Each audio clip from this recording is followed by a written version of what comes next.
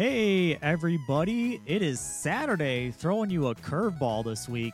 Saturday, September 16th, 2023, and you are listening to episode 28 of Black Box Signal.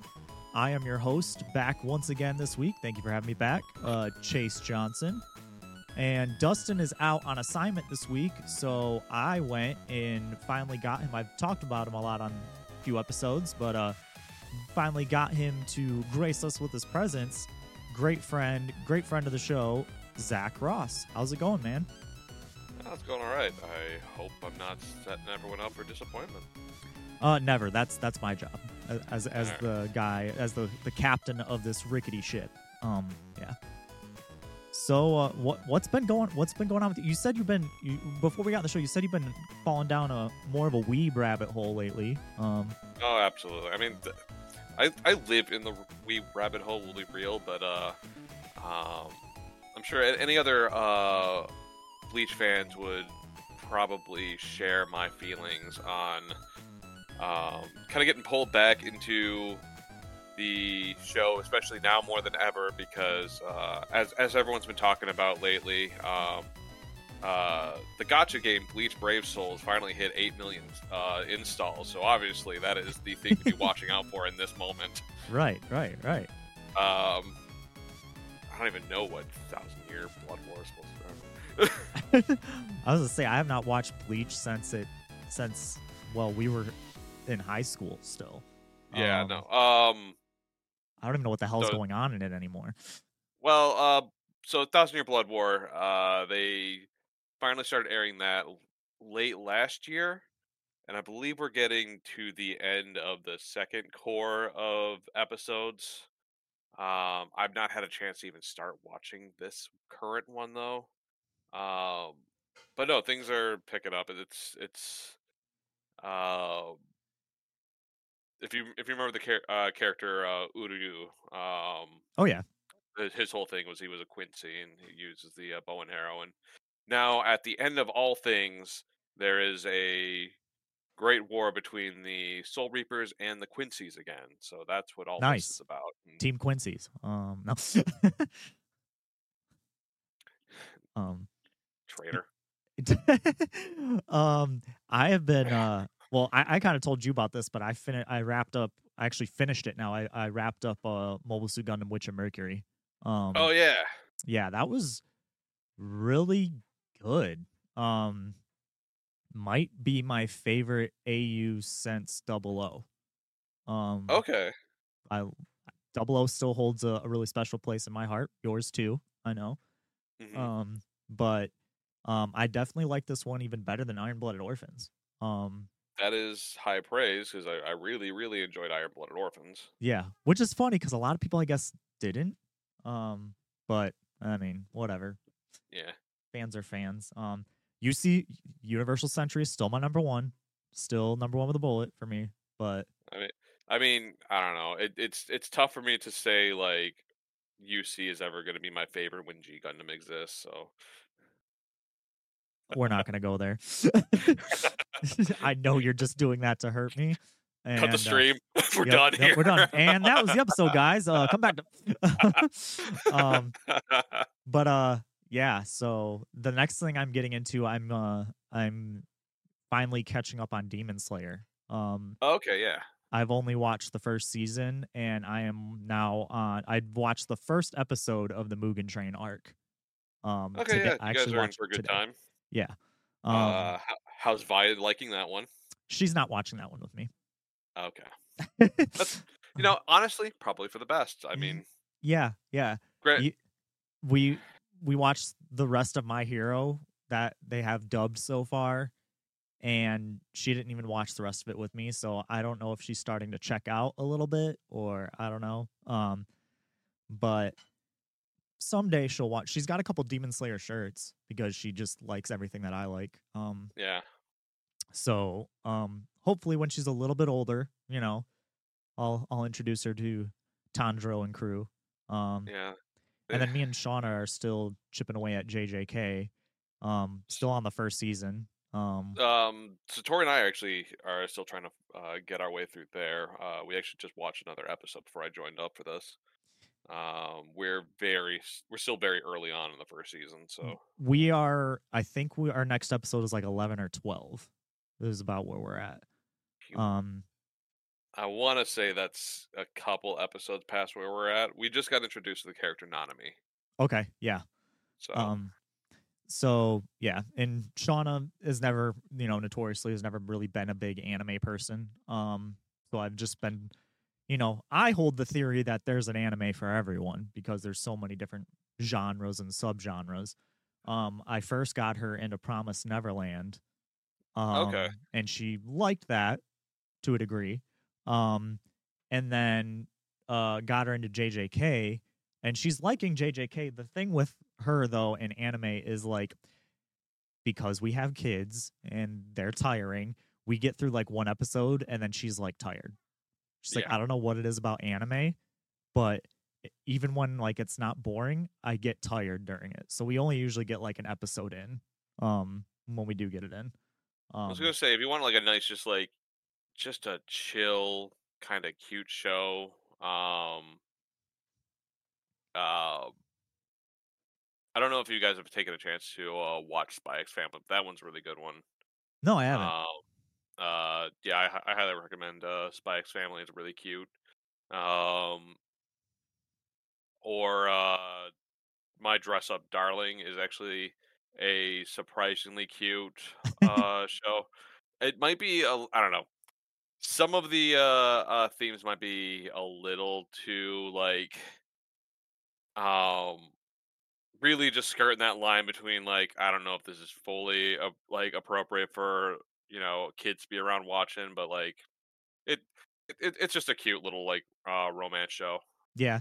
Shauna actually likes because the one thing that she liked Promise Neverland, but the one thing that she likes about JJK right now is all the action. Hmm. So this is like the first one. This is the first one that I would say is like a traditional anime for her. Cause I mean, Yeah. everybody in Promise Neverland has like very English names. And the story is pretty,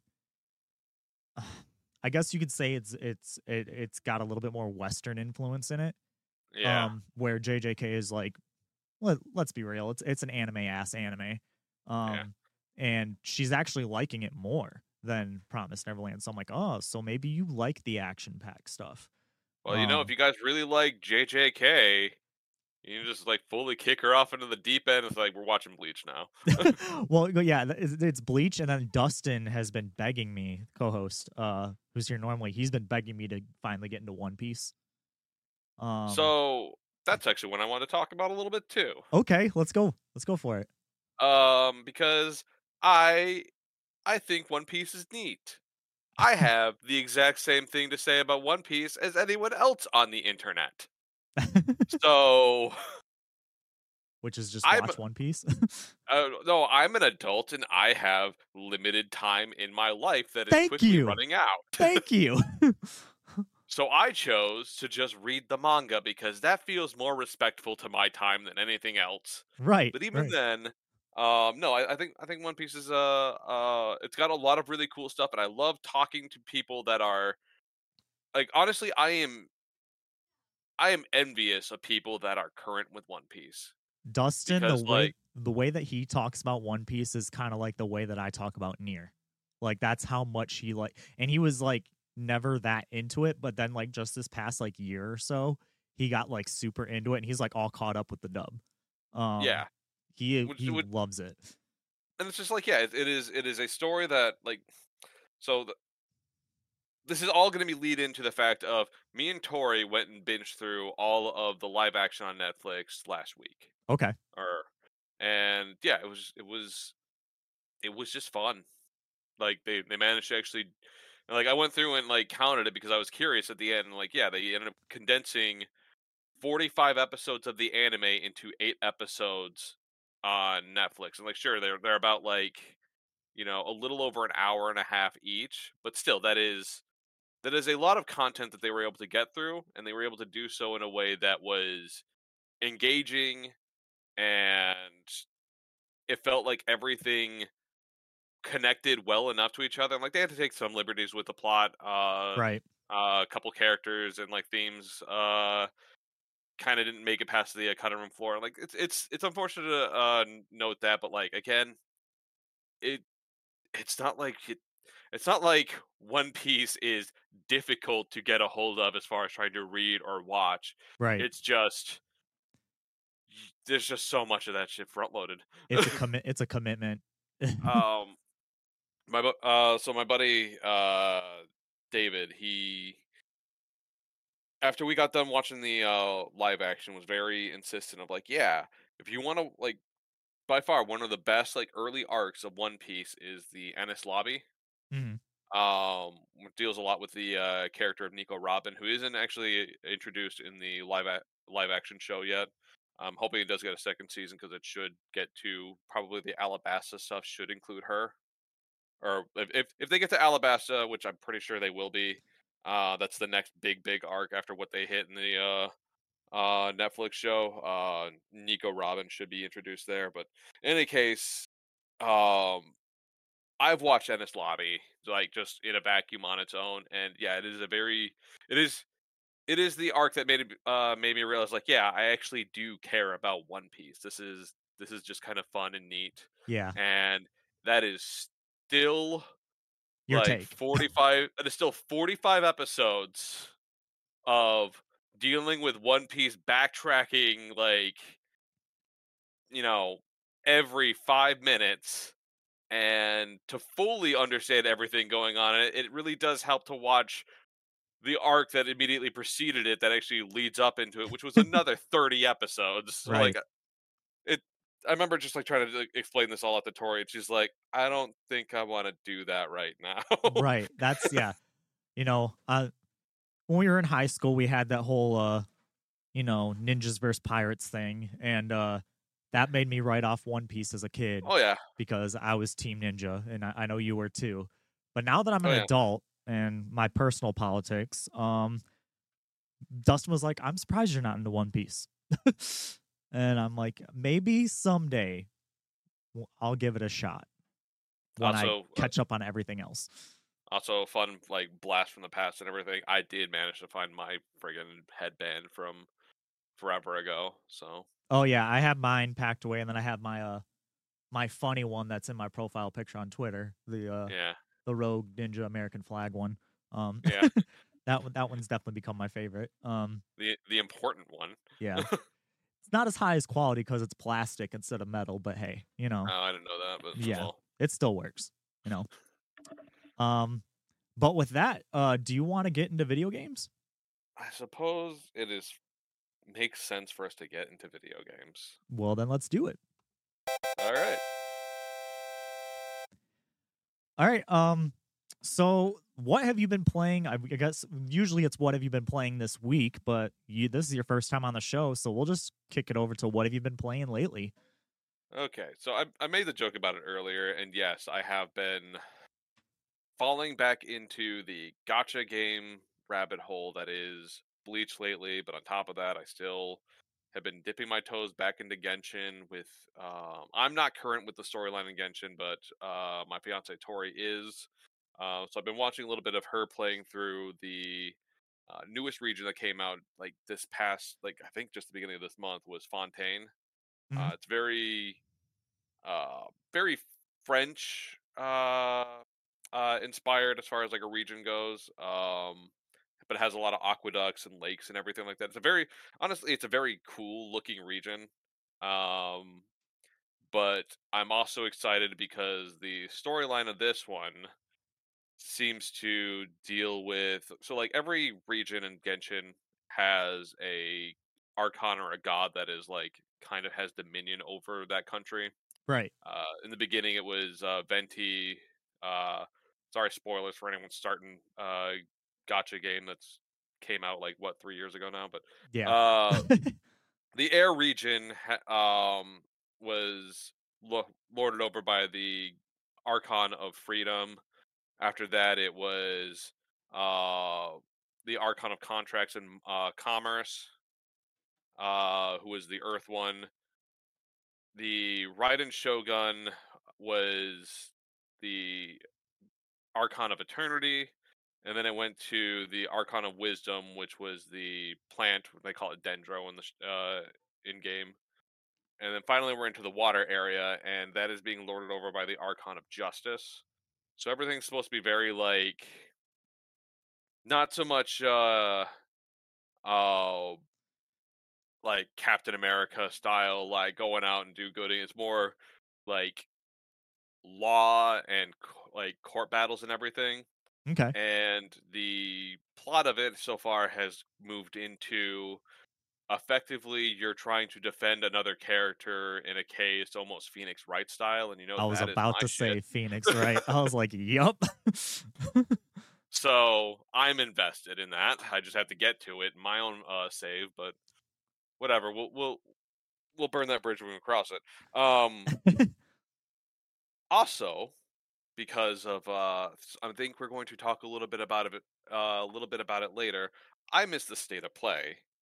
But I Uh-huh. do know one of the things that came out from it is that Tales of Arise is getting story DLC Yep. soon.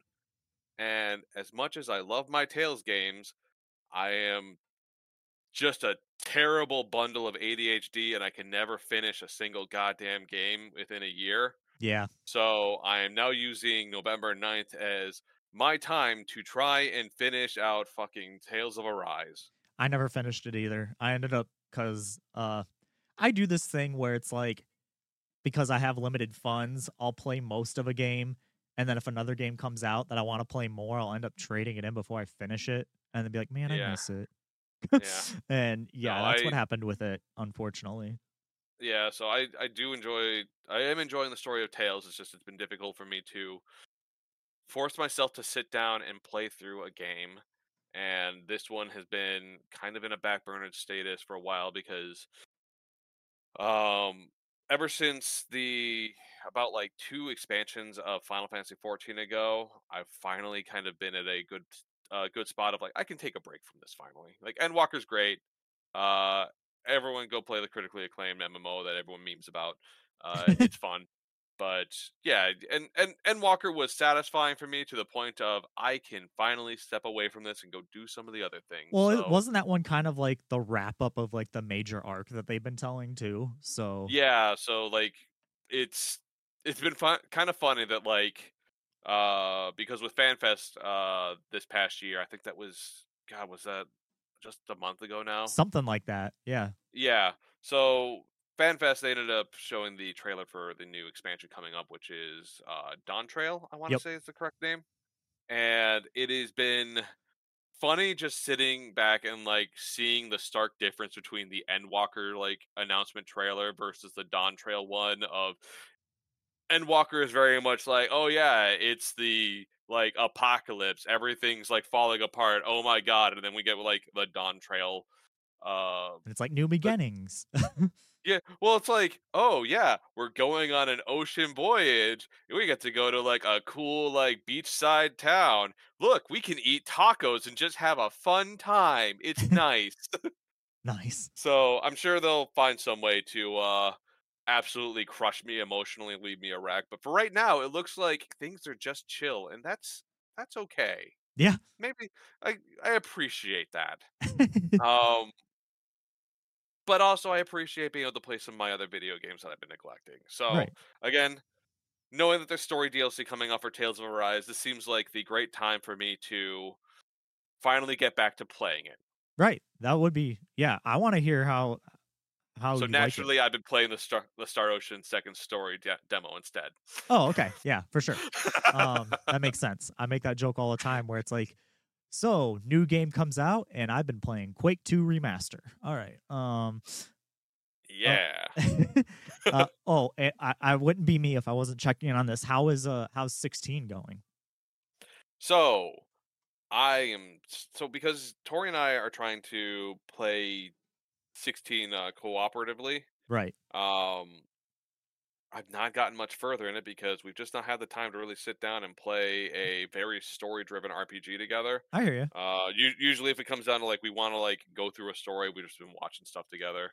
Right. Um, she's been she's been basically the constant source of keeping me honest on binging shows and getting through the end of it.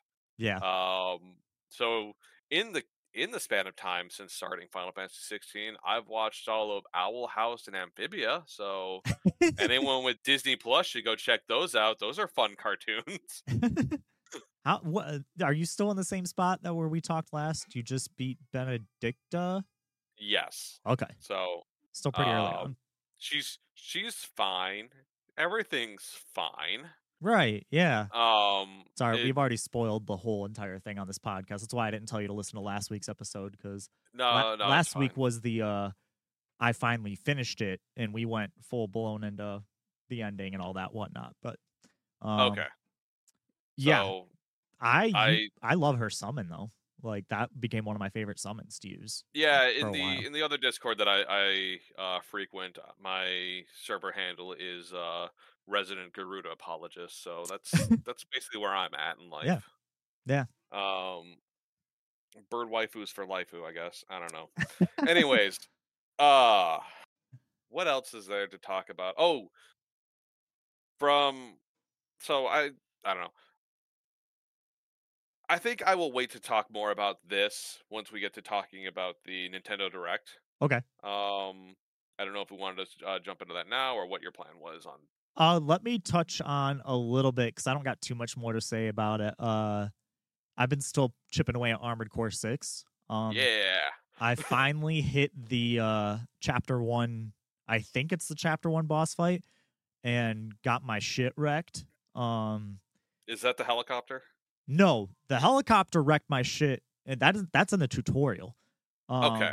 And it did wreck my shit for a while because that's like before you can customize your mech or anything. Okay.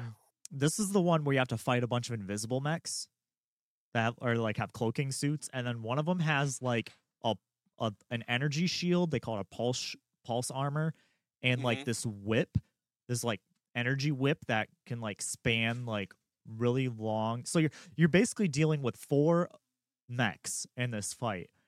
3 of them are like, you can take them. Like they take a little bit, but you can take them. But the one guy that has the shield and the whip, just every time I take out the 3, that one dude just totally destroys me. Um, I So have is he 2. built out kind of like a golfer? He problem is he keeps cloaking, so I can't get a good look at him. Oh, okay. I can just see his shield. All I know is he has a regular shield in front of him.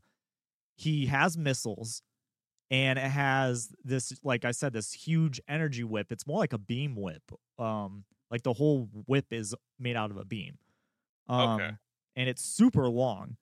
Um, so you have to like the mechanic in when you're fighting another AC, when you're fighting another armored core is you have to basically knock down their uh meter, which is like a stagger meter. I can't remember Mhm. exactly what they call it in it.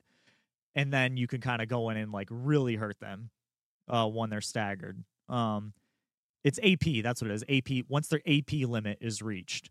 Um Mhm. you can kind of go in and like you could still do damage kind of like in it, but you do considerable more when you hit that meter. Because he has a pulse shield, I have to drain the pulse shield first, then burn his AP and then go in. So I've been using my double O right Mhm. now against him. Which I mean the paint scheme just kind of looks like the double O, and because I have 2 big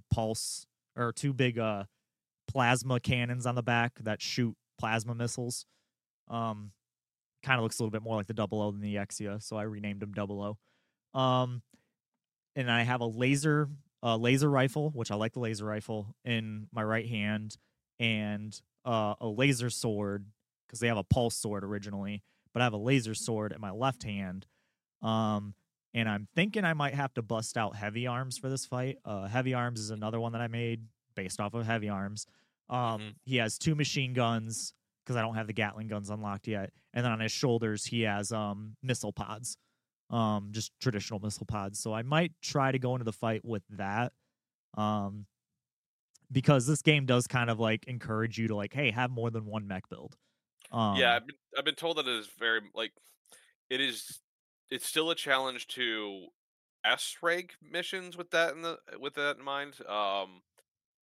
because ideally you could figure out like you would know ahead of enough of what you're going to be coming across in each mission, build yourself accordingly, so like you'll have enough for your kit and also ammunition to get you through the entire mission without having to switch midway through. But Right.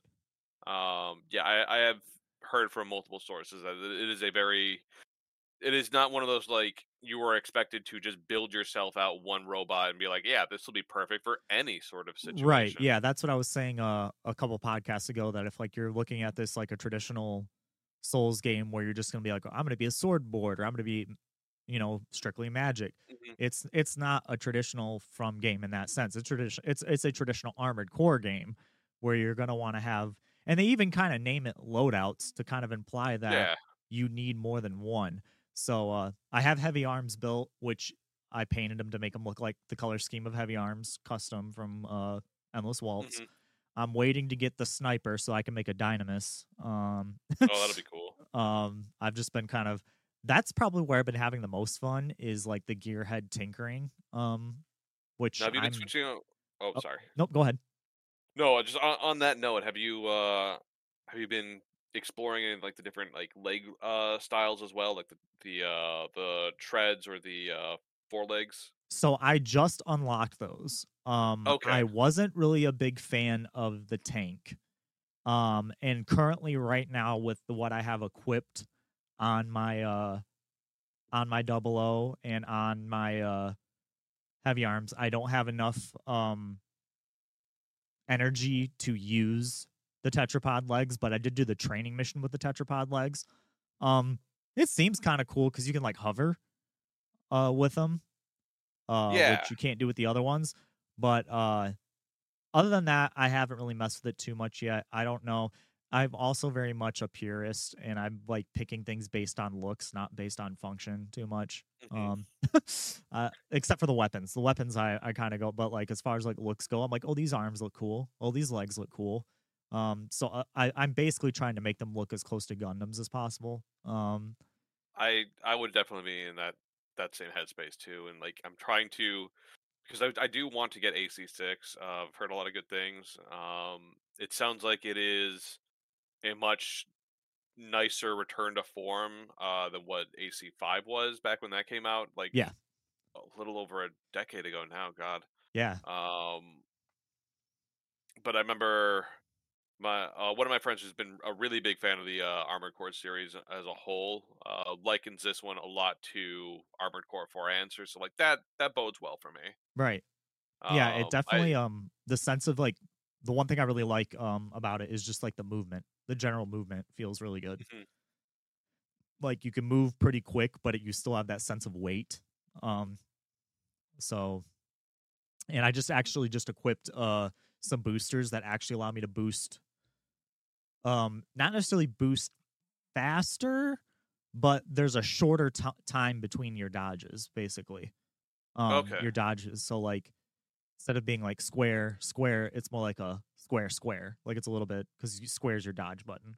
Hmm. Um, it's so it's a little bit quicker. You obviously burn the meter a little bit faster, but it allows you to kind of like evade a little bit quicker. That's the kind of builds I'm going for, is the more speedy builds, um, versus like Yeah, your big heavy tanks. Not gonna lie though, I have seen some pretty cool like big heavy guys too, but there's obviously that trade off with it where you're not gonna be able to move as quick.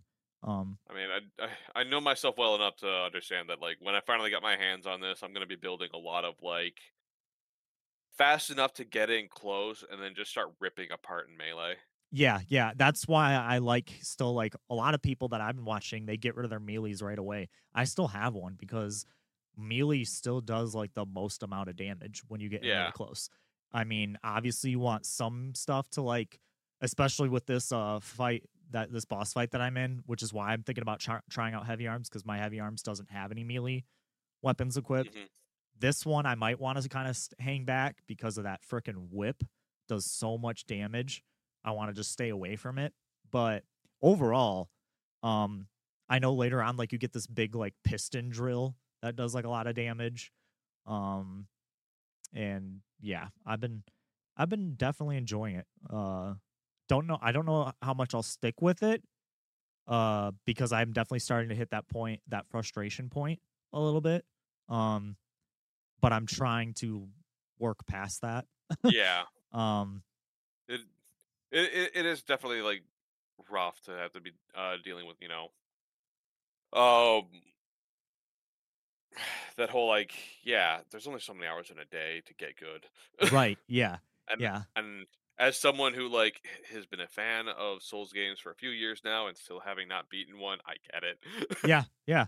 And that the funny thing is like the one that I made it the farthest in was Elden Ring. And I put it down not because it got too hard.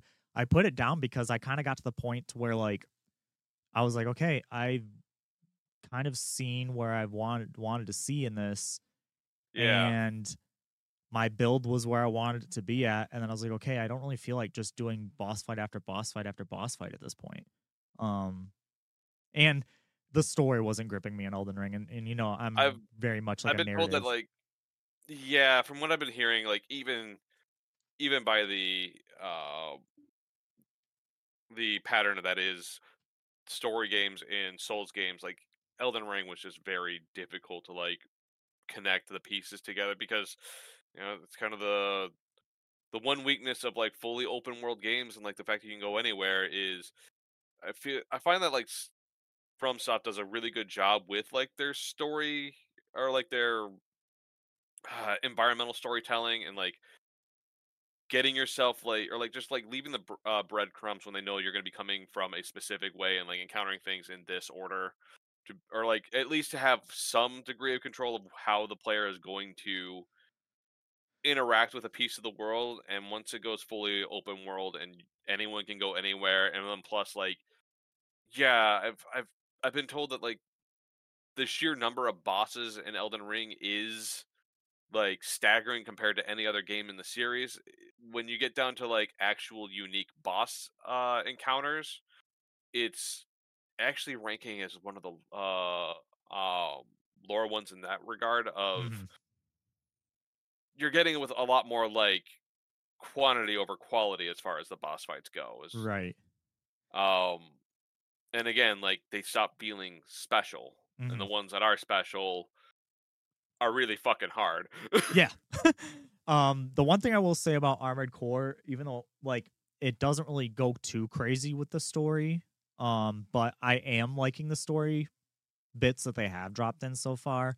Hmm. Without going into any spoilers, it's pretty much about you're on this planet called Rubicon, and you're mining this thing called you're basically a mercenary that keeps getting hired between all these different organizations that are fighting over coral.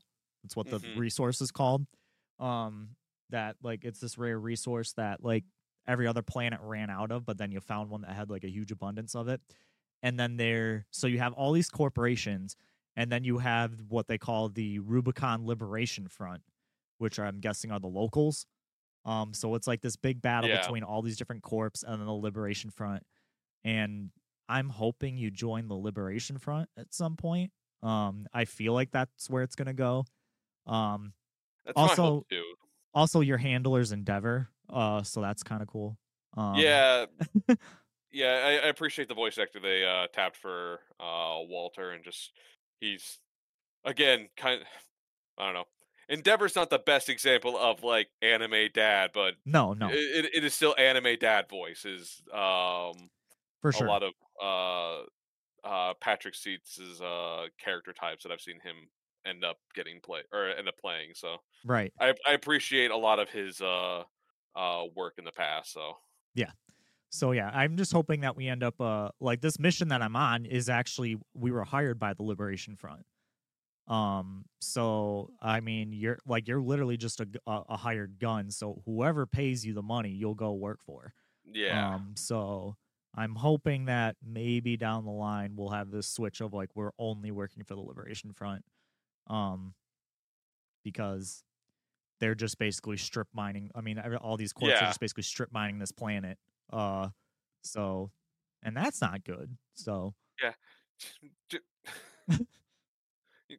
just being a general guy that does not exist within the upper echelons of society, I can't help but feel for the people that are having their home completely destroyed by corporate interests. Right. Exactly. You know? I mean, I'm not an expert, but um well, with that, do you want to go ahead and get into the news of the week? Yeah, uh I am interested to see what your takes are and also what some news is. All right. And there goes the sound cue. All right.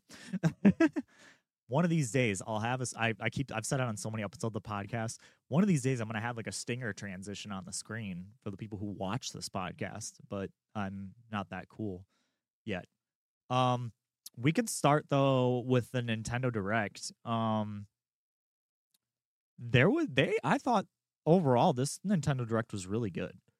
Yeah, Um, I will say I did not walk out of this one as excited as I had in like past ones, but still it's been uh the two big or like the main takeaway I had from this Nintendo Direct was I don't recall if there was a life sim game this time at all, and like that is a marked improvement over like not that I have anything against life sim games, but it had gotten to that point of all right, we got we're getting like so many Nintendo Directs a year, and we're getting like five different like, and you can build your life by farming and also yeah, protecting the land, but also it's just yeah, it was getting to be a lot, and it started to starting to feel a little stale on that.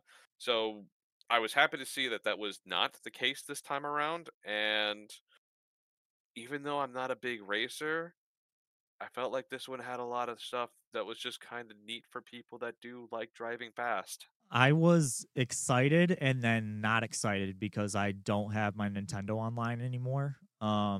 So I might have to get that back. But I've been talking about forever wanting a new F Zero, and then they showed F-Zero 99, and I was like, Yeah. God damn it! I'm gonna have to. They're gonna suck me back in.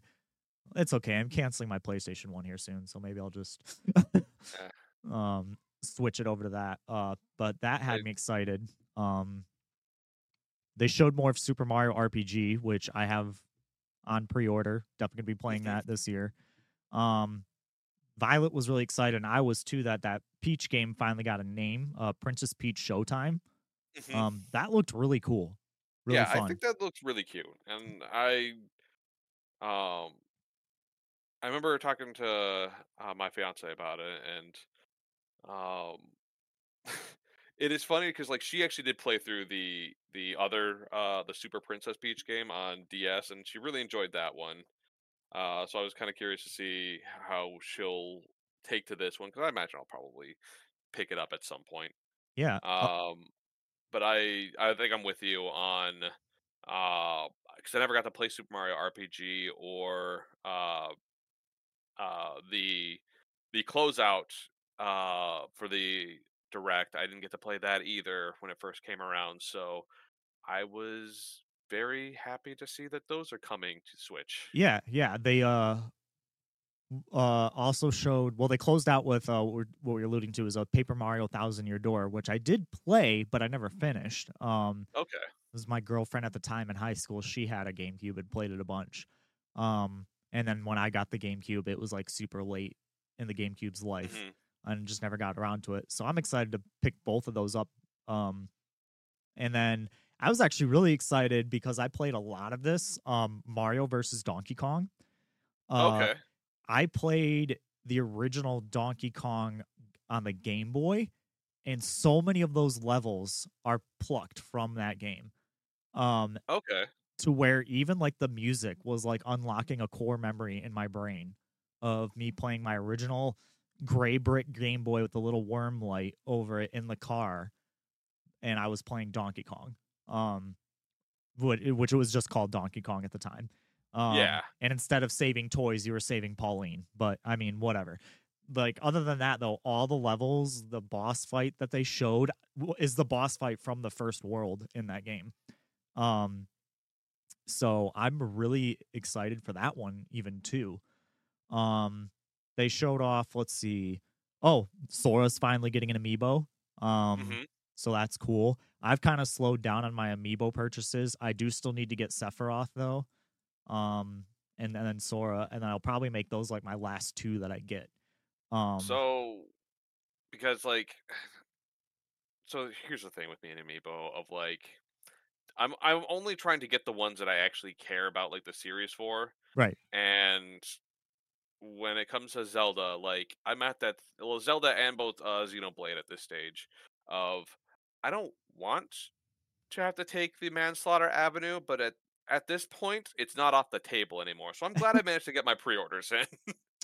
Yeah, which is really funny because like I know this is a weird take, and I know I'm not. I've said this before on the podcast, and I know this isn't a popular opinion, but I was not the biggest fan of Breath of the Wild.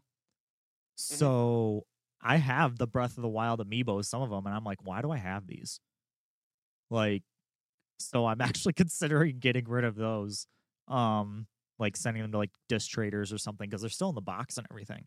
Yeah, no, Um, they do well on secondhand.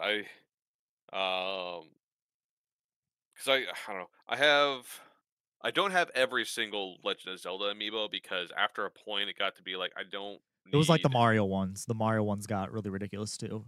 Yeah, it's like I don't like even though I understand like they do come with different things specifically for Breath of the Wild, I wasn't interested in having like a dozen different versions of just Link. Right, Even though I like the character a lot, it got to like that stage of like the differences between how he appears in Twilight Princess versus how the amiibo appeared for Skyward Sword was just so like minimal. Like, yeah, I understand what the difference is, but it doesn't look that you know interesting when on a shelf. right.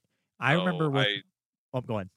oh I don't know. It's more me just beating the dead horse of like, yeah, I didn't need that many of Link, and even then I look over at my shelf and it's like, yeah, no, there's a lot of green tunics. Yeah. Well, that was me with like I had to be like very specific when I would ask for amiibos for like my birthday and Christmas because I have a bunch of the Mario ones, but they're from the Mario set. They're not from the Smash Brothers set. Okay. Um, so I was like, get these ones from the Mario set. Get these ones from the Zelda 30th anniversary set. Um, and then I think I've got one link, one Super Smash Brothers link, the P stand link. What they Oh call, yeah, no, you know, he still gets to sit front and center. yeah. It's And then I important. have like I have the 8-bit link, and the 8-bit Mario. I do have a silver and gold Mario too. Um, but yeah, I don't really think I'll pick up the Zelda and Ganondorf amiibo because I didn't even pick up Tears of the Kingdom because not being the biggest fan of Breath of the Wild, I just kind of skipped that guy. I ended up getting Final Fantasy 16 instead. Um, Yeah, you got to pick your battles, and right, yeah, I so I do have. It has been funny in that I was helping my fiance try and go through and get the memories for Breath of the Wild because at that point she has everything else that you really need in order to go through and finish the game. yeah, I'm still technically engaging with the DLC, but I've just not really been investing the time that I've needed to actually like do the whole Champions Battle thing. But um, it has been it has been amusing watching her go through and try and reacquaint herself with Breath of the Wild because like we both had put like hundreds of hours into that game the first time through, and she's trying to get into it again, and just watching her get like progressively more salty, and she's like, "This isn't as fun as Genshin." yeah, yeah. It hit me when I was playing Breath of the Wild, trying to finish it again, before I finally just gave up and was like, you know what, it's okay. I don't have to finish this if I don't want to. Yeah, Um, it YouTube finally, exists. it finally hit me that I prefer your traditional top-down Zeldas. hmm Like because I loved the Link's Awakening remake, played so much of that. Um, and I just started thinking back and I was like, well, yeah, come to think of it, I liked Ocarina, but I wasn't like gaga for it like most people. hmm I'm not saying it's bad, it's a great game, but I still enjoy just those top downs more. and I feel like that's where I may need to stick. Is Yeah, it was less about that style for how the game was being presented, because I do appreciate like like how Breath of the Wild almost like didn't really reinvent open world, but like it found a way to make it more interesting to engage with. Mhm. And I like how since its release, open world games have kind of taken a lot of the lessons that Breath of the Wild was able to teach to, like the industry as a whole. And I like to see how things have evolved as a result of that. Mhm. And again, like, you know, Genshin is still always going to be like a star example of they, whether it was as intentional or not as people like to say of like, oh no, it's just a company trying to copy Nintendo or whatever. I I really appreciate what Genshin Impact and MiHoYo as a whole have done as far as like engaging or like creating that sort of game world and making it interesting and just rewarding on its own to go through without really, I don't know, having to like turn it into like, all right, now go find like 1,000 feathers or whatever. Right. Yeah. Um, it's just so the main thing I kind of want to point back to on Breath of the Wild at it feels like, you know, exhuming an old corpse just to punch it in the face. But no, the combat, just the way that weapon degradation, like even at the end games, uh, constantly shows up. It makes combat for me less fun Yeah. because it's always this war of attrition, and it stops feeling like, oh yeah, I won because of a skill thing, as opposed to like, well, my backpack was big enough so I was able to deal with the damage sponge. Yeah, that was my biggest complaint about it is the combat. I didn't like the weapon degradation aspect, and I felt like I never wanted to use my good weapons because I was saving them for Yeah, whatever reason. And like I said, I just hit a point to where I was like, I think I got to 3 out of the 4 divine beasts, and then I was just like, you know what? I'm good. when the only thing that made the Master Sword feel like truly special was like in certain parts it didn't break, Yeah, and like that's in what made it certain like, parts. yeah. I've not finished the master trials to fully upgrade my master sword so that I think across the entire overworld it won't break. I think is what the full point of that is, and even then it is. Yeah, I you know what, for people that have fun with the whole like survival games thing, like more power to them. I was not appreciating having to deal with 100 floors of the one island where you go there and they just take all of your equipment away and tell you like, all right, good luck, fight with a rock. right. Yeah. A few other Uh, like smaller things of note that came out of this direct that I liked new WarioWare, WarioWare Move hmm It. And they are making a Luigi's Mansion 2 remake. yep, Um and then they did show off a little bit of the Nintendo Museum. They talked about that a little bit. Um yep, that seems pretty cool. yep. Um That was new to me. yeah. Uh, Other than that, pretty standard direct. I think the big standouts are the ones that we mentioned already with Princess Peach, hmm and Paper Mario were really the two real big ones, in my opinion, and for me, Mario versus Donkey Kong. Oh Um, yeah, I would say for me, like the ones that still kind of, so I really enjoyed the first Detective Pikachu game, so I'm happy to see it is making a return. Um, but I will. I was excited to see that Aiden Chronicles showed up on the direct with a release date, because that is actually, um, I ended up kickstarting that back originally when it oh, okay. was first being pitched. So and like, within hours of the direct, I finally got my backer survey to be like, hey, which system do you want to get this on? Because like we are committed to this date. So like I'm excited that this game that I backed about 3 years ago now is in fact moving forward and going to be in my home to play. So that's going to be cool. We already did talk about F-Zero 99, and I am here to say that it is. I am very bad at it, but I am having a lot of fun with F-Zero, and it is the most enjoyable game I've been able to play lately, where I just keep crashing in 50% of my races. Yep. And that's Um, F-Zero. Yeah. and I'm because I really do enjoy the art style for Vanillaware games. And being a kind of a strategy RPG fan with growing up playing like Final Fantasy Tactics Advance and then Fire Emblem, I am going to be paying a lot of attention to Unicorn Overlord as that starts to come closer to launching. Yeah, yeah. I actually forgot about that because I forgot what it was called. Um, but I was like, man, this looks really good, and then I forgot it was called Unicorn Overlord. But yeah, that looks really good. Yep. Um, So and just another side note of I do appreciate Riot releasing more games that have to deal with the League of Legends world, because I think those characters are very, very cool and interesting on their own, and just doing so in a way so I don't have to play League of Legends. yeah, right.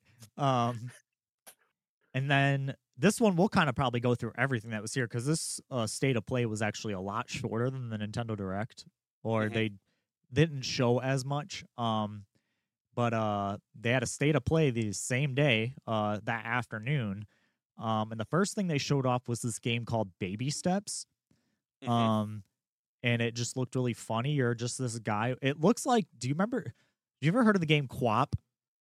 Yes. It looks like that on PlayStation. Do And you're do not playing this. recite the old words to me. Yeah, it literally, it's like this dude in like long underwear pajamas, and he's just walking like this, like like a baby. And you're just like navigating these different levels. So that looked Let me funny. pull up the video for it because I've not watched the state of play, unfortunately, so I'm curious exactly. Yeah, look up that trailer, and Oh, I'll go through a couple of oh, these. just this thumbnail. Yeah, yeah. I'll go through a couple of these other small ones while you pull it up. But Okay. they showed Roblox for the PS5 and PS4. My Okay. daughter would be pretty excited for that because she was pretty big into Roblox. Then they kind of did a VR block with Ghostbusters VR. Rise of Ghost Lord is what the name of it is. Okay. Then they showed Resident Evil 4 VR, and then they showed the two Resident Evil 4 DLCs, Resident Evil Separate Ways and Resident Evil the Mercenaries. Um, Okay. and then let's see. They showed off more of the Avatar game, Avatar Frontiers of Pandora. I have zero interest because it just looks like Yeah. it looks like a Far Cry set in the Avatar universe. Um, because I believe it's made by that same team too. Because I know Ubisoft is publishing it, but it wouldn't surprise me if the Far Cry team's on it. Because it looks and feels like a Far Cry. No, Um, I don't have. Sorry, I'm now getting back to watching nope, nope. the Baby Steps trailer and I want to know like your reaction. just I know I have no room to really talk, but this is a very caked up dude. Yeah, he's got, yeah. Oh, Live this reactions. has a lot of getting up to like go to the bathroom at like 4 a.m. vibes. For sure, yeah. The fact that he's in like pajamas, like basically, is pretty hilarious. Is Um, he gonna kick? Yeah, of course he's gonna kick over the stupid rock thing. um, So rude. then they showed Ghost Runner 2. They showed some new PS5 controllers and skins. They're gonna do a volcanic red, so more of like a deep dark red. Because I think they have like a fuchsia and a pink right now, but they don't have like an actual traditional red. Hmm. Um, they're doing a more of like a cobalt traditional blue instead of the light sky blue that they have right now, and then they're doing like a silverish chrome one. Um, they showed Helldivers 2. They showed more about Spider-Man 2, which looks great. Hmm. I'm super excited to play that.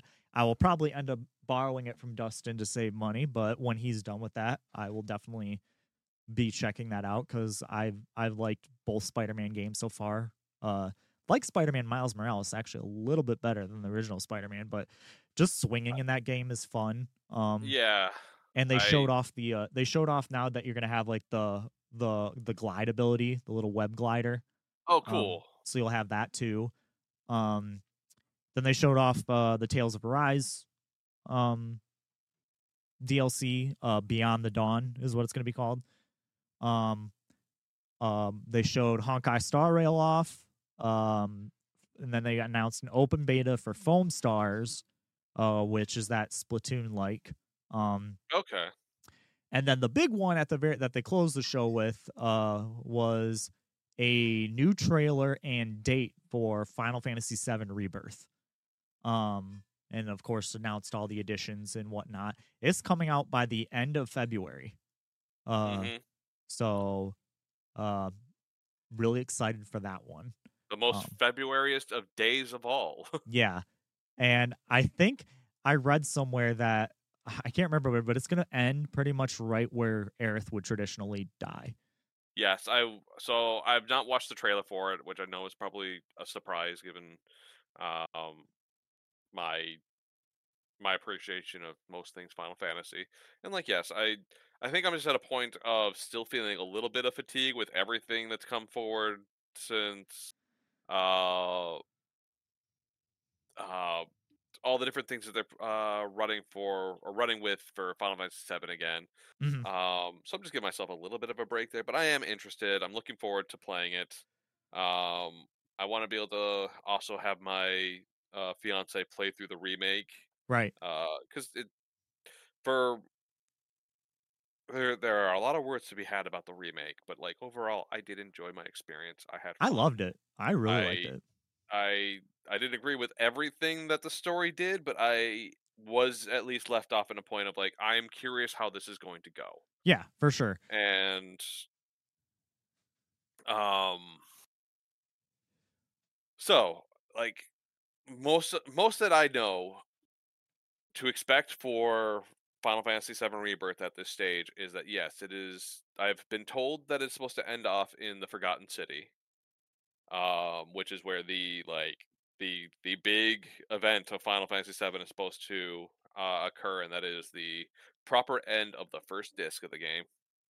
Oh, that's the Um, other thing they said. This is going to be on 2 discs. oh, that'll be neat. Um, Um, not in the way of like one's the install disc and the other one is the actual gameplay one. they didn't say. They just said on 2 discs. Okay, So, I could have sworn that's what they did for remake back when it was on PS4 as well. But in any case, I digress.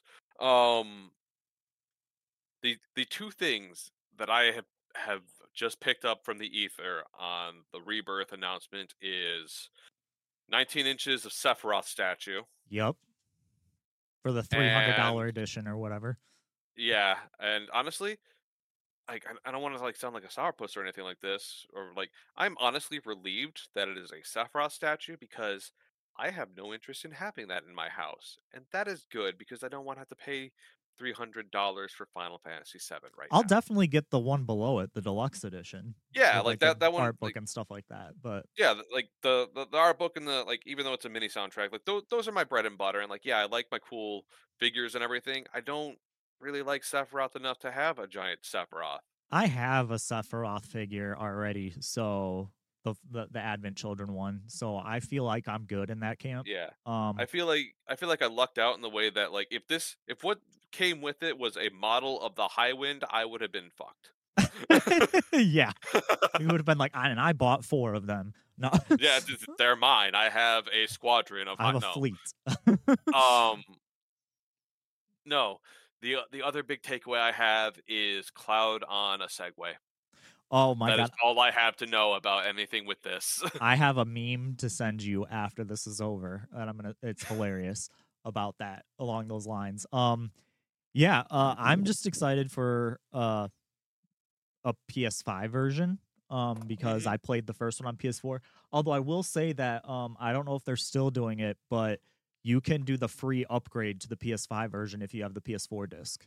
Yep, I've done that. I just Yep. haven't been properly played because I beat it all on PS4 before I got my PS5. Yeah, so did I. Well, the only reason I got the PS5 version is because I eventually got Intergrade finally. Hmm. So you play as which I don't know if you ever played Intergrade.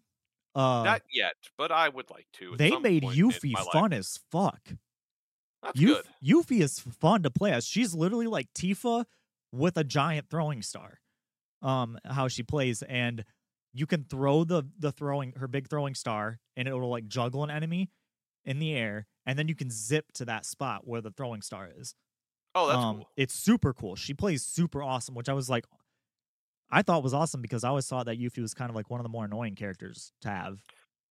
I mean, yeah, she's a pain in the ass, but like, there's still always that level of like nostalgia for like, okay, yeah, it's Yuffie, whatever, Yeah, haha. She's the one who's gonna steal your materia. Just like give her a noogie later. I don't know. yeah.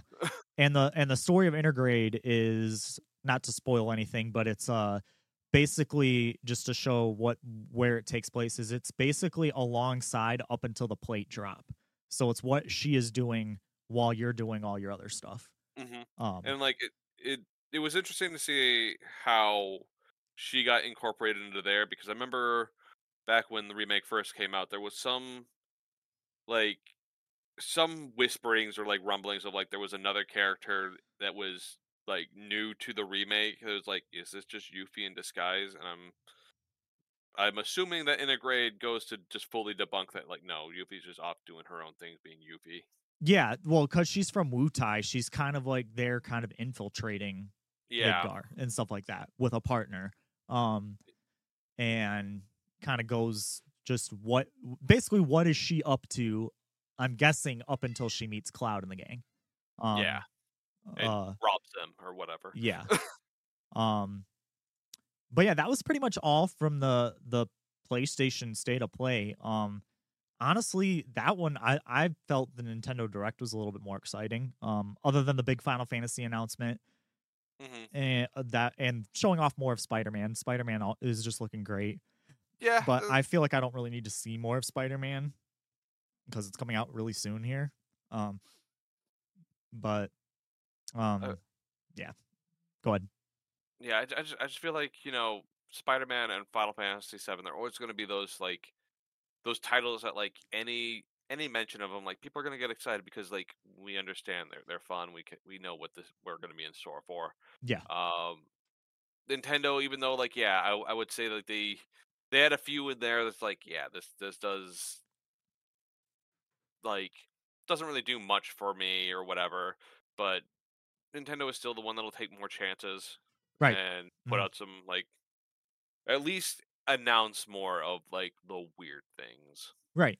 And then we have baby steps. So like Yeah. And that thing is weird, but I love it. I I love the fact that like that is how they open this show. Yeah, they opened with baby steps. That was yeah. That was really good. All Um right, never mind. Sony, this was correct. This is how all directs should be from now on. yep, this is the right way to open. And honestly, even though I'm not a big VR guy, or state of play. I don't know. um the Ghostbusters game looked kind of cool because it was Okay. just you were running around with like your little pack and zapping ghosts. I don't have a PSVR because they're fucking expensive. My Yeah. brother-in-law does though, so maybe I'll mention it to him and we could play it at Christmas or something. It it took me forever to get my PS5, and then to find out how much it would be. Or I just have to pay for another PS5 to get PSVR. It quickly cooled me on that experience. And the fact that now that there's, pretty good chance that next Christmas when the next Nintendo console launches that there's going to be a PS5 Pro already. Yeah, that's Uh disgusting to me. yeah, it is. We've talked about that endlessly on this podcast that because I'll still get it because what happened last time with the PS4 was you It know, became junk. yeah, you had to basically have a PS4 Pro to have any decent running games on it. So it's like, do I want to get a PS5 Pro? No, but I feel like they're gonna force our hand a little bit. Um, Yeah, if they make everything just optimized specifically to only be playable on that, then yeah, good luck. yeah. But now we can get into the news proper here. Out of those events, Yeah, this grumble, grumble. yeah, this first story comes from Push Square, which is funny. It's a Sony website, but they wanted to talk about this too. And this is no surprise. This article is titled "UK Sales Charts: Starfield Soars While Mortal Kombat Hype Brings Back Mortal Kombat 11." Um, no real big surprise there. Just basically stating that Starfield has topped the UK sales charts in the week ending of November 9th. The chart goes Starfield, Hogwarts Legacy, Mario Kart 8, still in the number 3 spot. The Lego Star Wars Saga, Mortal Kombat 11 at number 5, Tears of the Kingdom at 6, NBA 2K24 at 7, Grand Theft Auto 5 at 8, Fae Farm at 9, and then Minecraft at 10. And these are all specifically Switch titles. Okay. Or a lot of these are specifically Switch titles, but Starfield has blown up to nobody's surprise, really. I don't know. What do you think? So Starfield is going to be one of those weird anomalies for me because I feel like I've definitely been living under a rock. I was not paying attention to it at all because I don't know. I just looked at it as being another like No Man's Sky type of thing, and like Outer Worlds, I think was the Yeah. Obsidian came with Outer Worlds, right? And that one Yes. also confused the hell out of me because Outer Wilds was also out at the same time, I know. and they're both very, very different. But Yes. One is good, uh, one is not. No, I'm just, just kidding, not really. I'm just over here like I still have fun playing Mass Effect. My thing is like it's still a Bethesda ass Bethesda game.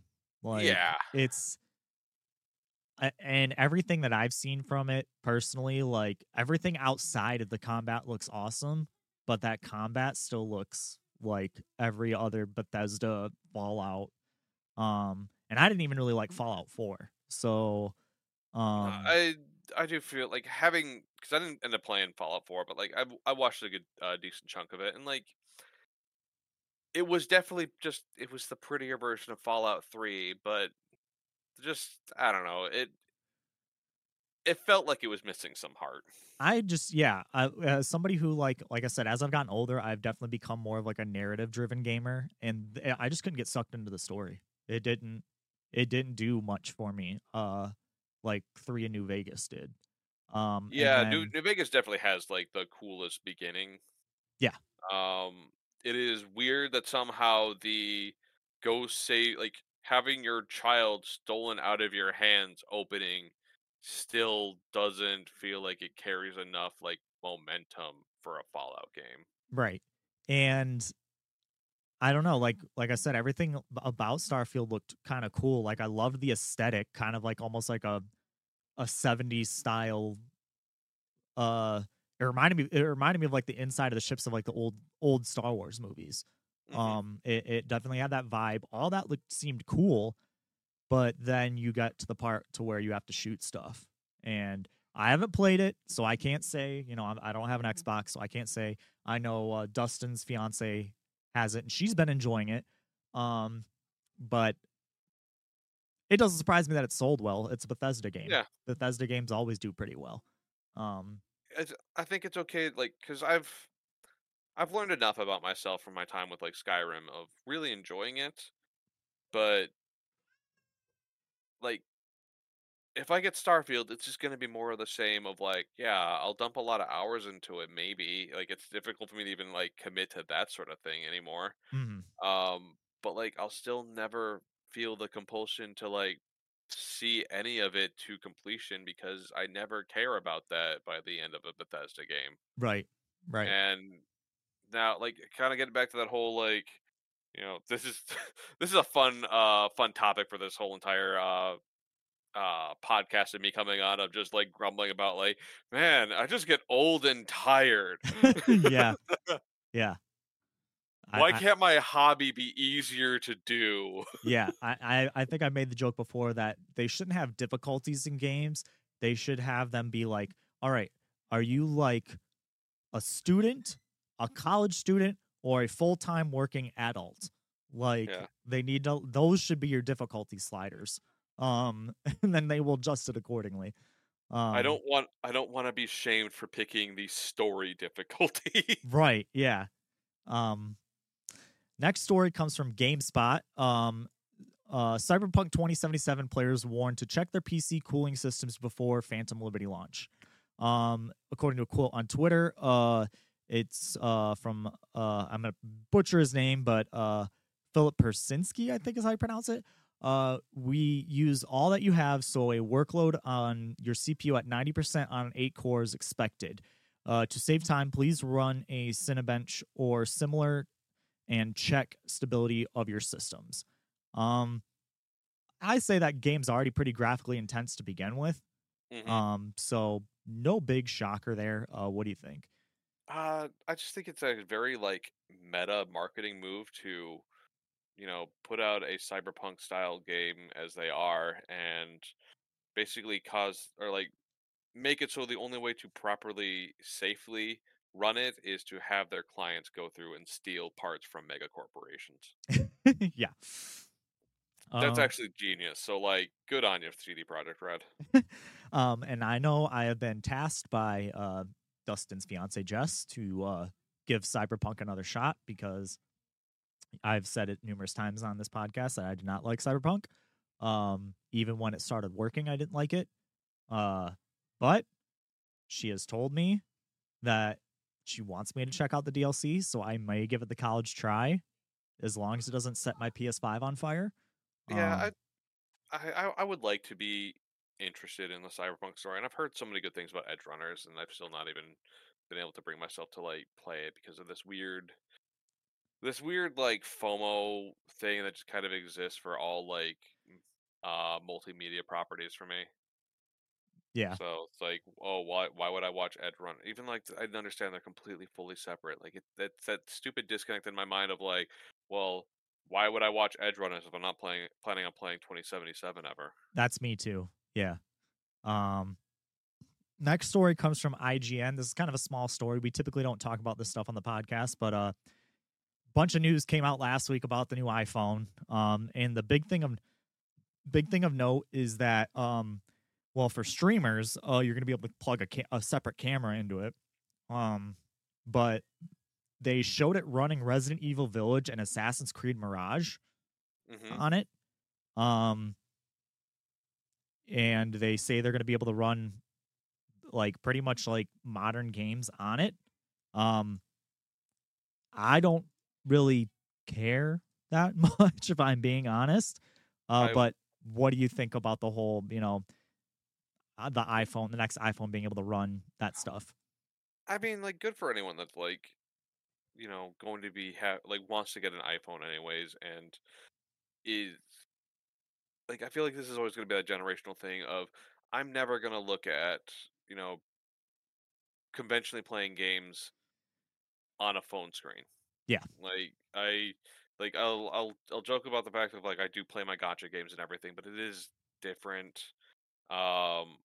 I don't want to be playing anything that actually does require like both like simultaneous like movement and camera controlling and also trying to act at the same time. It just nothing about that sounds fun to deal with on just a singular phone screen on top, and then just you know how intensive any of the storage is going to be on something that size and heat and battery loss. It's just yeah, it yeah, it's neat. Like it's the natural progression of how technology is going to move. Like obviously they're going to keep pushing for more and more, and gaming is kind of that good benchmark to show that like yeah, if it can handle doing this, imagine how seamlessly it can do anything else you would want right, in your everyday life. So like sure, and so not surprising. Just it's a claim that's just kind of it doesn't excite me in any way because like nothing about this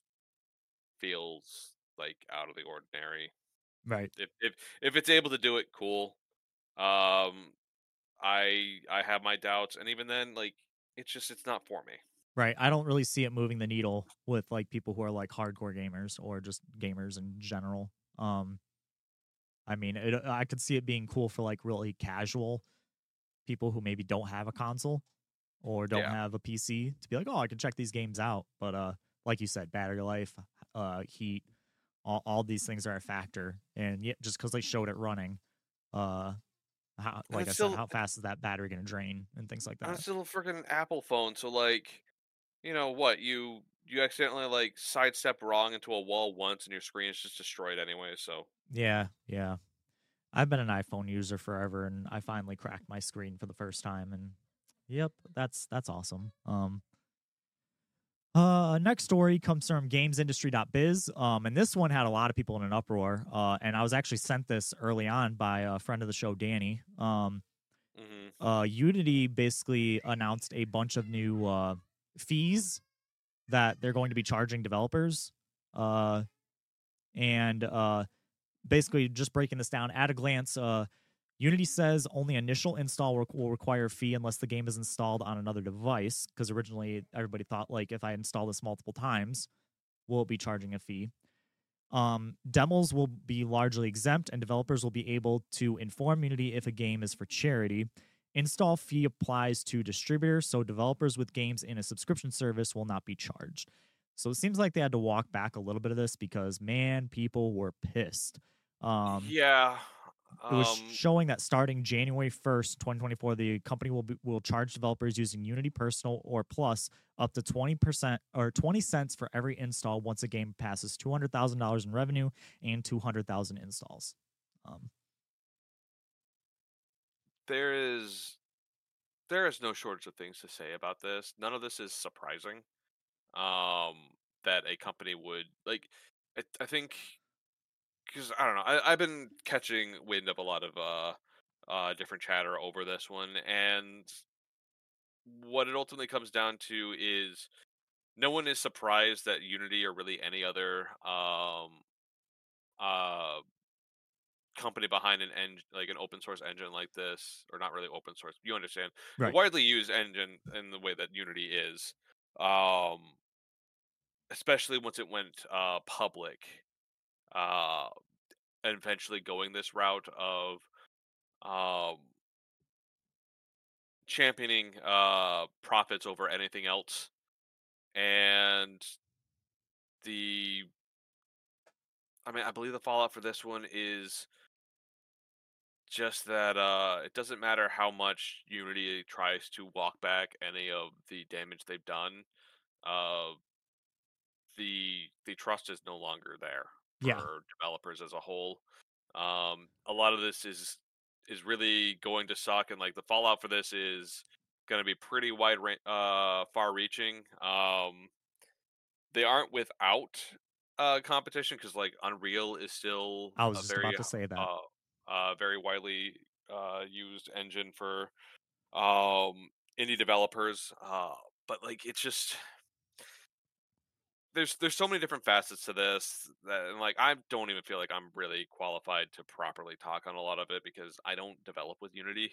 Right. Um, but I just remember like it for the longest time, like for a decade now, it was like, oh yeah, if you want to learn like game design on your own, like why not check out Unity? Like, and it's just been it's very disappointing and just I don't know. And I feel like You know, Unreal has kind of gone in the other direction. They've become more friendly, in my opinion. mhm. As somebody who did go to game design school for a little bit, we used both Unity and Unreal, and Unreal was like way more streamlined, and I felt like easier to, in my opinion, easier to use than Unity. And it just sucks for a lot of the people who are like, I've already seen a lot of like smaller publishers being like, all right, well, we're already this far into development of our game, so we got to kind of finish it up on Unity. But the next Oh one, yeah, we're going to be shopping around for I to use I somebody remember else. I remember seeing a couple gutted posts of people like making jokes about like, oh no, Silk Song, uh, the Hollow Knight sequel is going to get pushed back another 5 years as they have to probably get off of Unity and go to a different engine. That being liked by one of the head developers over at Team Cherry was like, oh god, is this actually true? Because like we've been waiting on Silksong for the better part of a decade at this point, and like Right.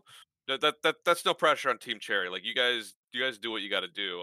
My understanding is Team Cherry is still like maybe a team of 5 or 6 people, if that.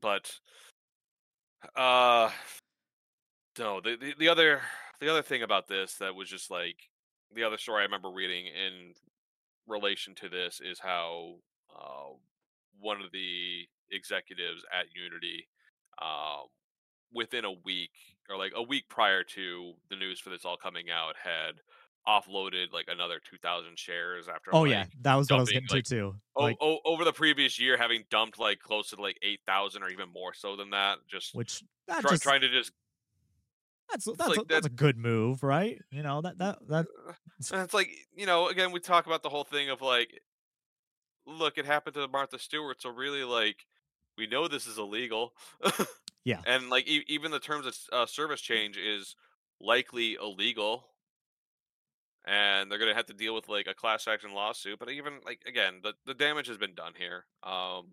right.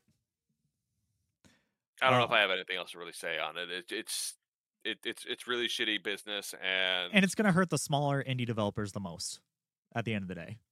oh yeah, and like the ones that even can, I mean, no, um, even the bigger names, like the developers behind Rust and Cult of the Lamb, have been some of the most vocal voices I've heard on this whole thing of like, yeah, this is absolutely stupid and like incredibly asinine. And you look at things like um, basically what happened with the team behind Among Us. Of they go out, they develop this game for free and just put it out to in the ether. And okay, so Among Us may not have been free originally. I don't remember But you bring up anymore. a good point. What does that mean for free to play games? Like, Well, it's just yeah, the whole idea of like you have Among Us that got released in a vacuum, and like it's not that people weren't playing it before a pandemic or anything like that, but like once you get like one big name streamer who like finally comes across your game, like maybe a year and a half later, and all of a sudden like it just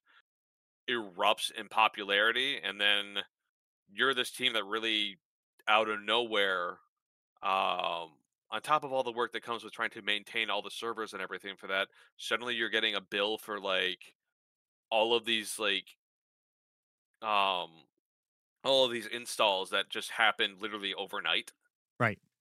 and just defuncting a company immediately Yeah. because they got successful. Yep. It just sucks. Yeah. It's a shitty move. Um, Next story comes from Video Games Chronicle. And this is kind of a big one. Embracer Group is considering selling Gearbox, report claims. Mhm. According to Reuters, says Swedish company is looking to options for the Borderlands studio that might include a sale. Now we did just talk about last week that they closed Volition, which is the studio behind Saints Row. Mhm. And now they're looking. It just looks like that because they didn't get that Saudi money they were banking on, that this group is kind of in free fall right And now. so, correct me if I'm wrong. Wasn't Embracer the financial group that ended up taking on almost like 80% of the IPs that Square Enix had been holding on to that weren't Final Fantasy or Yeah, I believe it was like Dragon Quest? I believe it was Tomb Raider, and I think maybe Hitman, I Hitman, want I to say, got. believe. I'm pretty sure. But yeah, they took on a ton of them. And they were just kind of buying up all these IP without like having any real plan with them. Yeah. Um, and then like I said, they were trying to get this Saudi. I had a story about it like a week or two ago, about this games conglomerate out of Saudi Arabia that was supposed to that they were going to acquire, and then that deal fell through, and then their stock took a major hit because of that. And then ever since, it's been like Volition closing, and now possibly Gearbox possibly being sold off. Um, Yeah. uh, Not a good time to be embraced. That's for sure. Um, yeah, terrible dad joke there. Not too much more to say about that, but 2023, not a good time for hugging. yeah. Next one has got me excited. Comes from IGN. Nintendo controller patent raises hopes that Switch 2 will avoid stick drift issues. Just doing a quick scroll through this article. It looks like it's going to have like this magnetic fluid in it. Um, Kind of like similar to a Hall effect joystick, although those have actual magnets in it. Um, so I would take this a little bit with a grain of salt because companies file patents for things all the time and then never use them. Yeah. And the fact that the next Switch is going to have, or the successor to the Switch is going to have launch with an LCD screen instead of an OLED screen to cut down on costs. I wouldn't necessarily guarantee that this is going to be in stock controllers, but maybe their pro controller. I don't know. What do you think? Uh, I just think we should really applaud the House of N for um, seeking a solution on this so quickly after the Switch launch. Yeah, yeah. Um, Uh, good job, guys. It's been 7 years. the uh, Um, the one thing that kind of jumped out to me is like it's like a magnetic fluid that's used in like hydraulics and stuff, I guess. And I'm just like, so great. Instead of having like Joy-Con drift, we're just gonna have like leaky thumbsticks now. Like, um, yeah, I mean, I I think don't know this is how it kind of works. well. Like, Yeah, so I can't really say, but that was like, am I gonna like run a magnet over my like next gen Joy-Con and it's just gonna start like oozing this stuff out of it? Um, I would like to think that you know they've done something to keep ferrofluid fully contained and where it needs to be. You'd like to think, but this is Nintendo we're Yeah, talking about. I don't know. We just get weird leaky black dittos just showing up in our homes now, and we have to just deal with that. That is the price of Pokemon Gen 10. I don't know. Next story here comes from Video Games Chronicle as well. And this was kind of interesting. Sources: Nintendo showed Switch 2 demos at Gamescom. The company is understood to have had held private tech demos ahead of an expected 2024 launch. And it was running that Matrix Unreal 5 tech demo that was on the PS5 and Xbox Series X in 2021. And it was also running Breath of the Wild at 60 frames a second. Hmm. Um, I say that's pretty awesome if they can hit that target. Now, of course, this is like probably a dev kit. It's probably not the exact like final form factor. Um, so it's probably just like, hey, this is our target. But what do you think of that? I mean, it's difficult for me to really comment too much on, uh, like you said, so much of this is going to be up in the air, and who knows what we'll actually see um, once it actually gets its hands or gets into consumer hands. Mm, Uh, Obviously, the expectation is like whatever the Switch successor is going to be, uh, much more powerful than what came out back in 2016. Um, I I don't know. For me, it's one of those things of like we know we're getting to that point of like this whatever is going to be coming out is like it's more just like proof positive. Like it's going to be around the corner. Um, I I still have you know. I'm still going to be a curmudgeon about it and want to hold on to my current console. I'm like, no, I like this right now. This makes me happy. Don't make me right. spend another $400. Well, my thing But was the thing that got me excited a little bit was the fact that originally they were saying that they were targeting like PS4 and Xbox One graphics, and I was like, mhm. I mean, I'm not a total like graphics snob, but at the same time, like being that far behind was kind of like a bummer I think for me. But if they're actually now hitting closer targets to like a PS5 or Xbox Series, that's a little exciting. I Um, think I think the thing that I'm gonna really want to see move forward less on like graphical fidelity for or even like hitting frame targets for whatever Nintendo's next console is going to be is I just want Nintendo to have the standard of anything else that's online based to have functioning net code. yes, If we can just get like rollback support on everything, rollback on fucking Smash Bros would be just phenomenal. or how about a voice chat ability built in instead of having to use like a third party app on your phone? Uh, Um, Well, first of all, Nintendo does not employ sorcerers, so that's not something that's going to happen. But I appreciate you wanting to bring that to the table. Yeah, no No, kidding. yeah, there there's so many things that it's just like I'm used to just not having with Nintendo's freaking live services. That like, you know, Yeah. I I don't know how like I can go back. I don't know how I can like go from something like Xbox Live where everything was just like so well done and just like perfected right out the gate, and then come back to a Nintendo and just like all of a sudden I'm back to living in the cave. Yep. Um, but yeah, it's just I'm just so used to just like having to live without to play my fun Pokemon and Zelda games. So like, yeah, you're Yeah. right. That shouldn't even be like a bare bones ask. That should just be like, why wouldn't that be included? And it's just like the whole like Nintendo side of like, why would it be? Yeah. Exactly. Um Next story here comes from Eurogamer. Ubisoft's free-to-play shooter X Defiant was delayed due to console certification issues. Basically, it didn't pass cert. Now, I saw a lot of shitty takes online being like, "Oh, this must mean the game's not very good."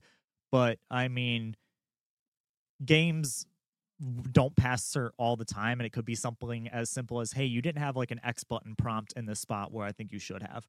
Um, but uh, at the same time, I don't know how many people are really interested in this game. It's a free to play shooter in the year 2023. Um, that's supposed to be very Call of Duty esque. Um, it says here, according to this article, at the end of July, we started this process and we got our first results back by mid August, which was not a pass. We realized then that we had more work related to the compliance than we had anticipated. If it had passed, then we would have been able to ship at the end of August, but it didn't. So we've spent the last 3 to 4 weeks fixing those issues and getting ready to do another submission. Um, Not too much more to say about that, just that it didn't pass cert and people shouldn't freak out about it because games usually don't pass cert their first time around. Um, this just happened to leak and now people are just like kind of jumping all over it, like, oh my god, look, this Ubisoft free to play shooter that's trying to be like Call of Duty didn't pass cert. And it's like, dude, if this never had leaked, you would have never known. You would have just seen, hey, this game is delayed, and that's it. They did say now that it's likely to come out in October, but nothing much more to say about that. Do you have anything to add? No, and I don't want to like come off as being rude or anything. It's just this is the first I'm hearing of this game now, and I don't expect that I'm going to be playing it regardless. Like, I'm glad that the process seems to be working of catching any sort of issues. So like, good on you guys. Like, there's obviously the crowd is out there for playing this. It's just it's not I'm not in it. Yeah. Next one comes from gamesindustry.biz. Reed Pop and ESA part ways over E3. Now, if you remember the last couple of years, Reed Pop, who was behind PAX, was partnering with the ESA to kind of help fix E3 and kind of get it back to where it was. And I guess that they're kind of done. And it apparently it was a mutual decision. And according to the SA's CEO, we appreciate ReedPot's partnership over the past 14 months and their support of ongoing efforts to bring the industry and fans together through various events. While the reach of E3 remains unmatched in our industry, yeah, okay. We are continuing to explore how we can evolve it to best serve the video game industry and are evaluating every aspect of the event from format to location. We are committed to our role as a conveyor, for the industry and look forward to sharing news about E3 in the coming months. Uh, I'll let you take this first. What do you think? I mean I don't know. I guess from the fact that this was a split after 14 months, I'm going to assume that this was not a plan. Mhm. Like this was going to be the term of business they were going to be working under. So it's good to hear that it's at least mutual, by whatever business speak that truly comes out to mean. Um, I just I don't feel know. this I is think kind of like the nail in the coffin once again for E3. I know we've been saying that a lot. We've now gone like about 2 years in a row without an E3 proper, And and that void has been filled by Jeff Keighley and Summer Games Fest and the kind of surrounding events. Uh, Everybody's putting on their own event. You got the Guerrilla Collective, which is a smaller indie, showcase. You've got like like the Wholesome Game Show. Everybody else is putting on their own thing now. That do we even really need an E3 anymore?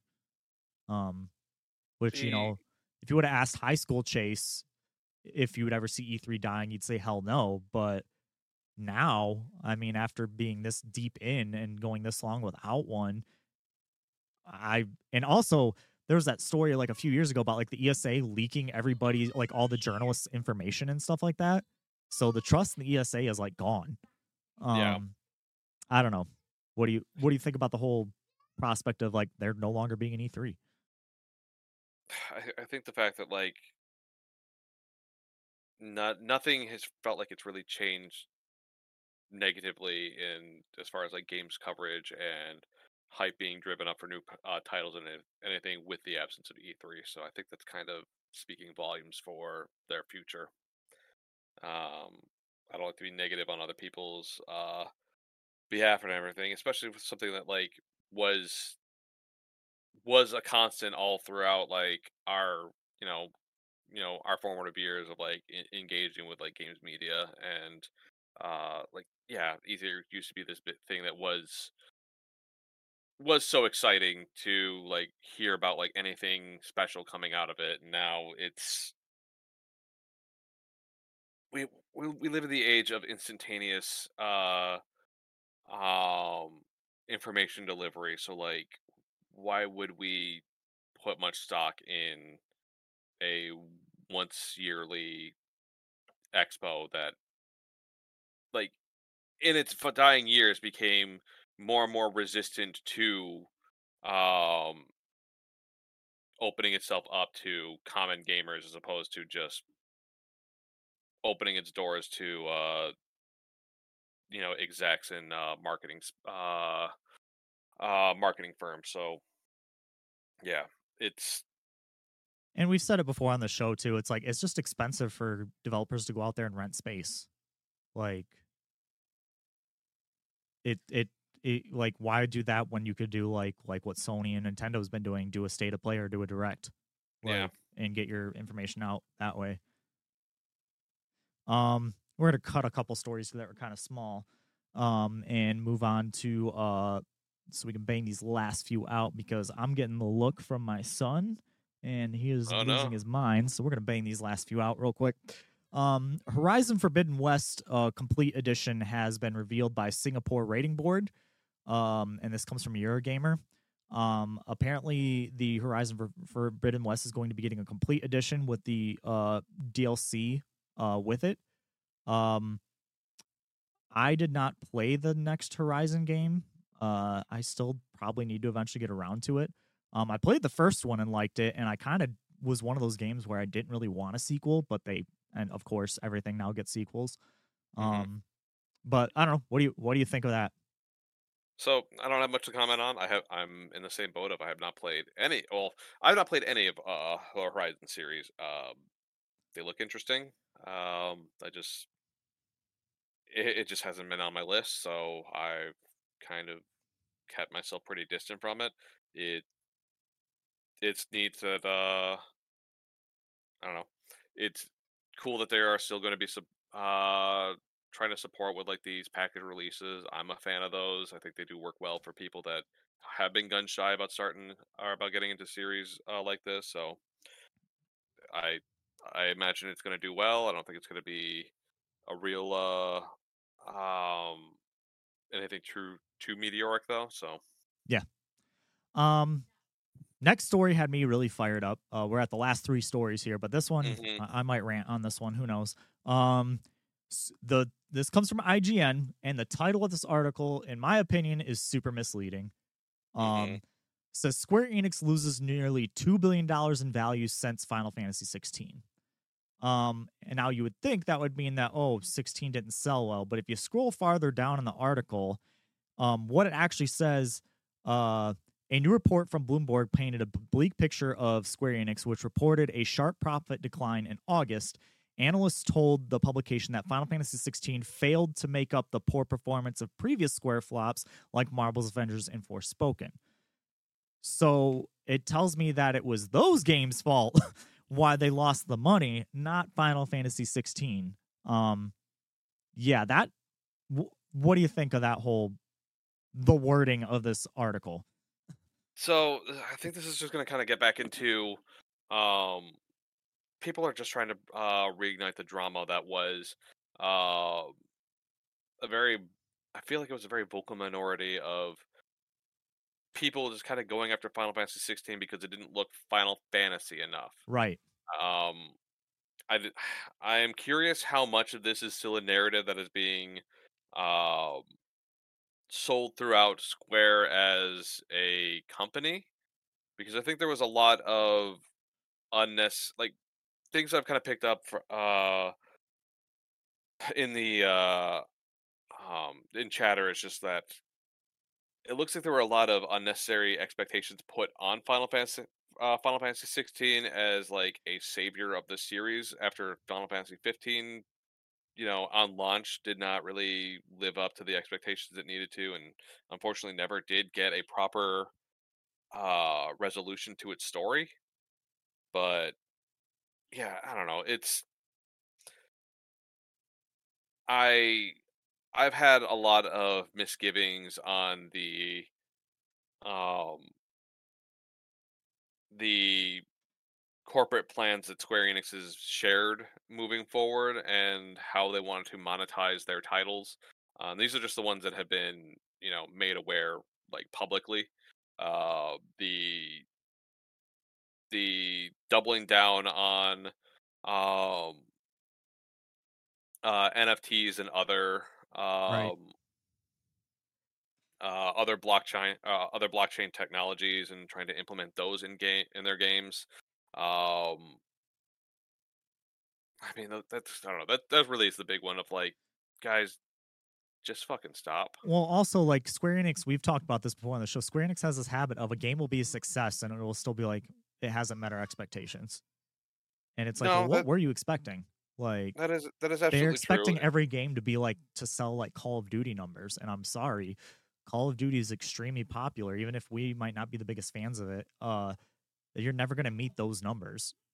Uh, they those. I mean, maybe you will, but I don't see it, and you can't keep chasing that dragon, um, Yeah, so to I speak. I look at the failures of I feel like as a company, especially Square Enix marketing, um, they've grown conceited over the years, and they don't really pay attention to who their user base is when coming out with new projects or new types of like what they're trying to actually market. Like, remember back when Final Fantasy 13 launched, and there were uh all these like crossover events or like crossover products that they had with like freaking Gucci or all these other like high end uh fashion houses, and it's just like the typical Final Fantasy player does not make the sort of money Right, to purchase any of that. And even then, like, you look at some of the stuff that comes out for like um celebrating like anniversaries in regards to like Final Fantasy 7, and they're like these, $400 to $500 watches that, first of all, most people our age aren't even going to be wearing them except for like as a fashion piece, and even then, not the typical Square Enix fan is not making bank to the degree to have, you know yeah, basically half of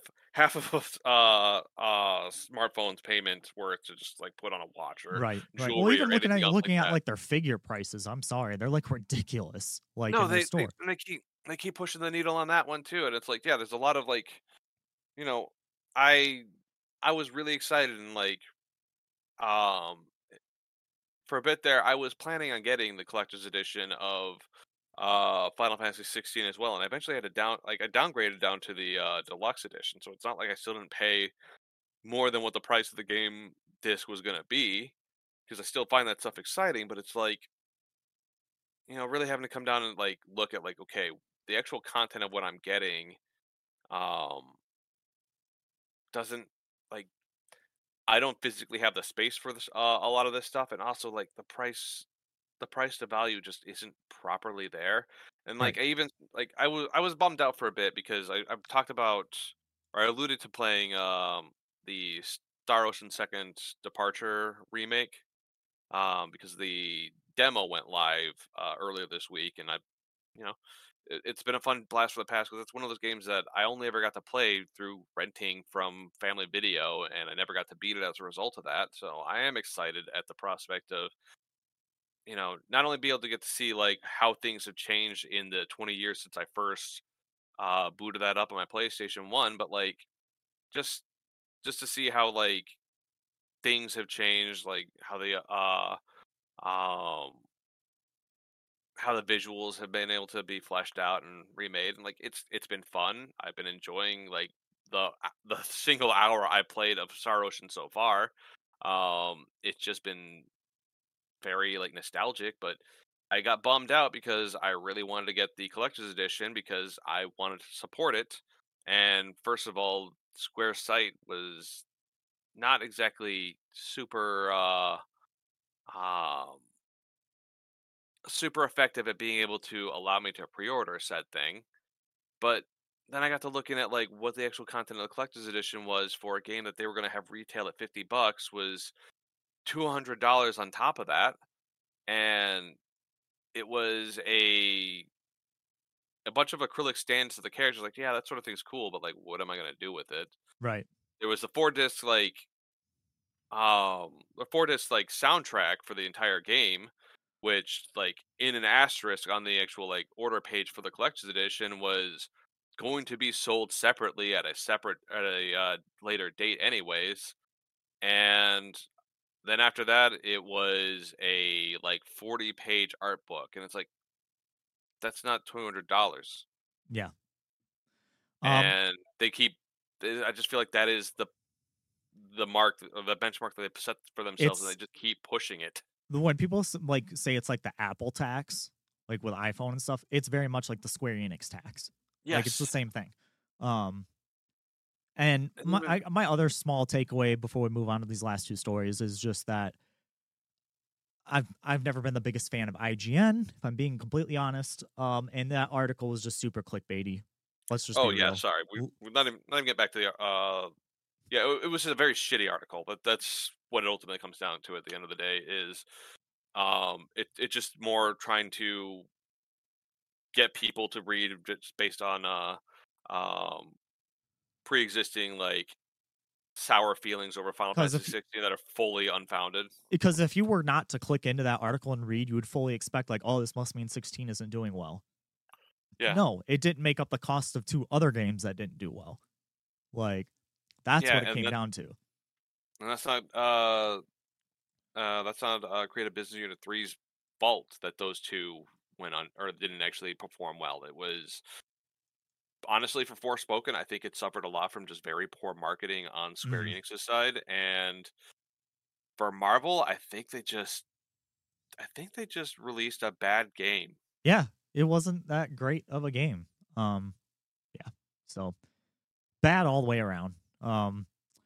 Last two stories here, and we'll just touch on this one super short. Mario Kart Tour, which is the mobile game, is not getting any new updates after October 4th. So if Okay. you play that game, get all your playing in now because they're going to stop supporting after October 4th.